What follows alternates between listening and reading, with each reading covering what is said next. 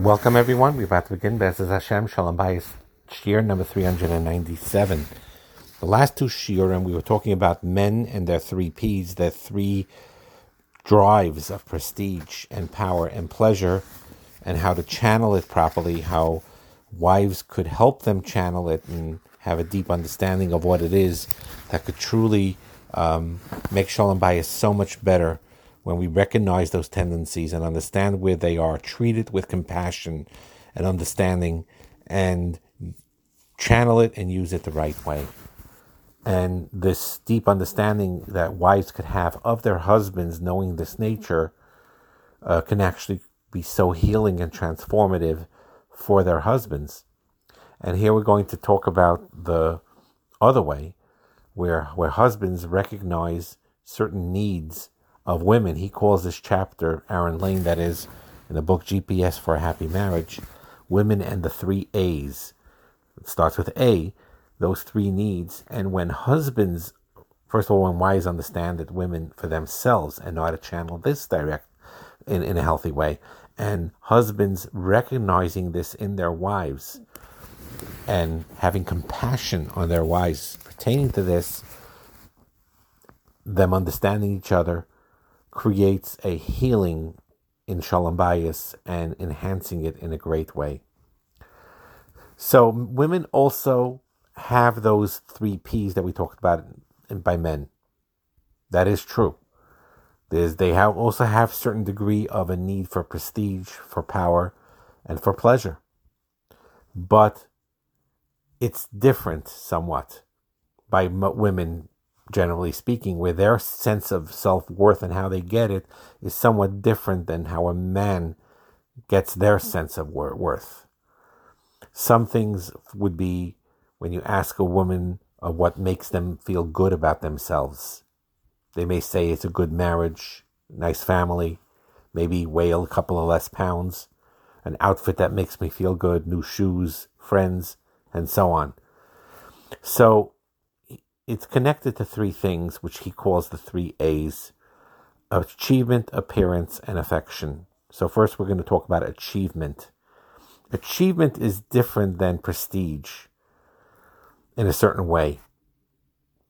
And it's recorded that American women, this is something that the feminists try to deny, that even the women that do work outside their home and they enjoy it and they channel their energies on careers and outlets that are healthy, they nevertheless report a major source of fulfillment is their own family and their own motherhood. But the idea is that every woman needs to feel that they're achieving something in this world. It could be in her home, it could be in a career. She needs to feel that she's not wasting her time, she's not wasting her life, because feeling that they didn't achieve is tantamount to not existing. Now again, in American culture, you have women that also are pulled towards prestige and power. But generally speaking, women are less power hungry than men. They do want to feel successful in their careers as well. But it's not about an ego thing. And you see many, many women that have college degrees and still choose to stay home and take care of their children instead of pursuing a career, even in the secular world, believe it or not. Because, there is that deep drive for that family life within a woman. And many women these days may seem to view achievement as pursuing a career in the business world, but many, many women, and like I said, believe it or not, even in the secular world, even American women, take pride in raising their families. That is a very true thing that's sometimes whitewashed and covered up by the secular liberal media. But many, even non-Jewish American women, take pride in raising their families and raising children and raising their families. So therefore, the pride of motherhood, raising children, is one of the most profound achievements in the world, even if you're technically not in the public eye. The value of it is eternal. And to take pride in this achievement is very crucial. It's crucial side for women that are home mothers that only do this and stay home, and side for women that do have careers, other outlets. And again, women should have hobbies or healthy outlets as well. But nevertheless, the primary achievement that most women feel is from being a mother, being at home, and taking care of their children. It's a famous joke, a woman went out to fill a form for a profession. She wrote mother. And when she handed the form over to the form, the clerk saw that the woman had written, that the lady wrote, it's a mother, and he made a face. Next time she had to fill it out, she wrote a judge, doctor, psychologist, administrator. Clerk looked at it. Wow. In reality, that's a mother. A mother's a judge, a doctor, a psychologist, and an administrator. She does all of these things. What do you mean? Judge. When her children accuse each other and fight, she has to play the role of judge to decide who was the guilty party. When her child is sick, she becomes their doctor. And he often serves as their psychologist and administrator to help them with the various needs that they have.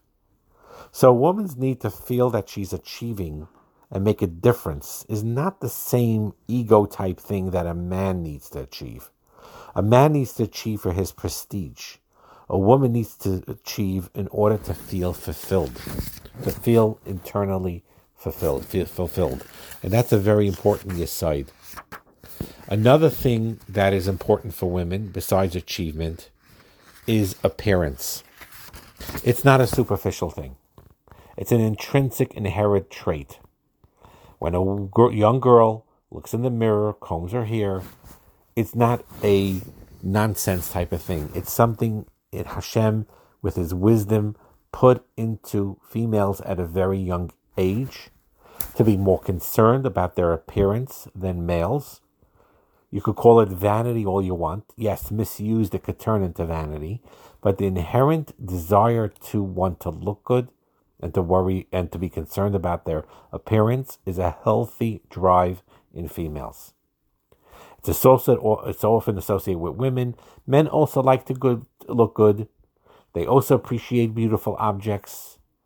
But generally speaking, beauty is more important to women. And he says in a humorous way, to prove this, how big is the man's closet and the space that he needs versus a woman's closet and what she needs? Compare the amount of pair of shoes that a woman has in her closet versus a man. So men are not quite as interested in their appearance as women do. It's reflected in the way they dress. It's reflected in the way they live. You could see this from the cosmetic industry. There's much, much more products in the cosmetic industry, creams and makeup, shampoos, perfumes, that are made for women more than men. According to the data provided by beauty clinics, 78% of their clients are women. They're much more willing to change their looks via surgery than men. 90% of cosmetic surgeries are performed on women as opposed to 10% on men, on a recent study. Young women also typically desire to lose weight, while young men, in order to look masculine, may want to gain weight actually. Muscle weight, not flabby weight, but they would want to gain weight that way. And those who want to lose extra pounds by men will try to achieve that through exercise rather than dieting. Women, by contrast, will starve themselves and try all sorts of unhealthy methods to lose weight. And that's why also, out of all the people who suffer from anorexia and bulimia, only 10% are men. These are studies brought up to, I think, 2012. Furthermore, the majority of men who undergo weight loss surgeries are generally more concerned about their health than about their looks. Now, this is all generalizations, he acknowledges, but the basic truth of any stereotype is based on a universal truth. Generally speaking, women are indeed more concerned about their appearance than men. And over time, what could happen is this female concern for their appearance intensifies as a girl matures till one of the highest priorities often in a female's life is her appearance. And again, our goal in Yiddishkeit, in Torah life, is not to crush that instinct, chas v'shalom. It's there for a purpose and a healthy purpose. The whole famous story in Mitzrayim of the Kior being accepted because they beautified themselves, the wives did, in order to have children and encourage their husbands, and they were rewarded for it, and Hashem accepted it. But it has to come with a natural instinct and desire for the women to want to inherently and instinctively look into mirrors and beautify themselves. That is being channeled in a healthy way. We talked about it a lot when we had the shiurim on tznius. You don't quash the desire to want to look beautiful. You channel the desire to want to look beautiful. You see generally shopping also. Most women do that shopping for the need to look good. They dress for their self-esteem. And they appreciate when people acknowledge how well they dress. The big important thing to recognize from this, and we said this many times, and it shocks many people. It shocks many men. It's a misconception about many women, especially about many Jewish women, but even secular women, that very, very often, yes, there are women that may have their heads in the sewer, the Hollywood types and others, that everything they do is in order to attract other men sexually. Okay, there are many people like that these days. Agreed. But the bottom line is many, many, many dress beautifully women not to attract men. Even in the secular world, believe it or not. Maybe in New York, when you're working for a corporation, their heads are in the sewer. Maybe in Hollywood, but in many parts of the country, even secular women, certainly not us B'nai Torah, when they dress at weddings or in shul events, and it's dressing nicely, not to attract men or not to attract themselves sexually, but rather simply to get the approval to look good for other women. Incidentally, by the way, he brings down here that retail shopping, more than half Americans use it to lighten their mood, to alleviate their tenseness. It says 64% of women admit to shopping to lighten their mood and spend money on, number one, clothing, and then food, and then shoes. Men shop more for food and electronics and music or movies. So, again, it varies differently. But the idea going back to the women want to, as appearance, it's again an inherent healthy drive that, of course, needs to be channeled in a healthy way. This is one of the reasons, the panemius of what the Torah tells us, that a man should not wear the clothes of a woman and a woman should not wear the clothes of a man. Part of this is, by the way, the Gemara explains, look in Nazir Daf Nun Tes Amud Aleph, and Shulchan Aruch Yeridea Kuf Pei Beis, Sif Hey, that part of this Isser of Lo Silbash, that a man should not wear women's clothing, is also that a man should not be overly concerned about his physical appearance. And the prohibition of women not to wear men's clothing also includes the concept of armor, weapons.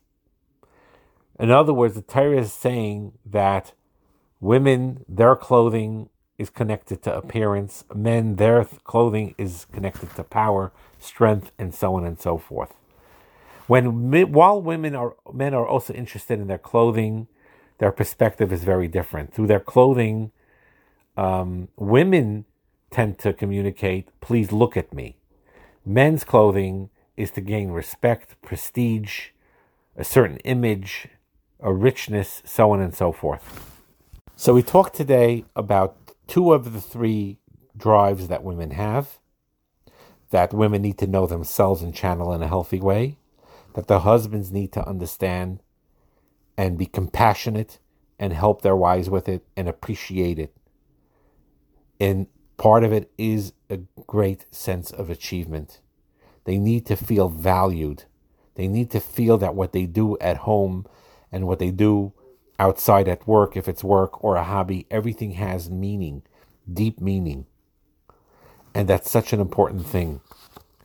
To take pride when you're a mother, to take pride as a wife, to take pride in all the achievements that they do. And husbands need to encourage their wives in their aspirations and in their desire to achieve things in life, and to be there for their wives and to encourage them, and to recognize and respect the healthy need for a healthy appearance. That's why it's important for men to appreciate when their wives look nice, dress nice, compliment them, understand that it's an important need for them. When you really have that deep understanding, then you won't get frustrated when they're in front of the mirror and you're a little late to a wedding because it takes a longer time for them to get ready than you, because they're looking, to make their appearance look good. It's something that we need to understand and be compassionate towards our wives about that need. And it's a healthy need and it's a good need. Again, it could be taken to an extreme and in unhealthy ways. If you're always looking at the mirror, there's a problem. If you're always obsessed with your clothing, it's a problem. Certainly, if you want to attract yourself sexually, to get other men's attention, of course, it's a problem. But the inherent need and want to look good, to feel good in looking in mirrors and looking good in appearance, is a healthy desire and should be channeled the right way. That's why you encourage your wives when they wear Big Day Shabbos, beautiful robes, whatever it is that they want to do for themselves. Compliment them, encourage them. It's a very healthy drive. Bracha and Hatzlacha.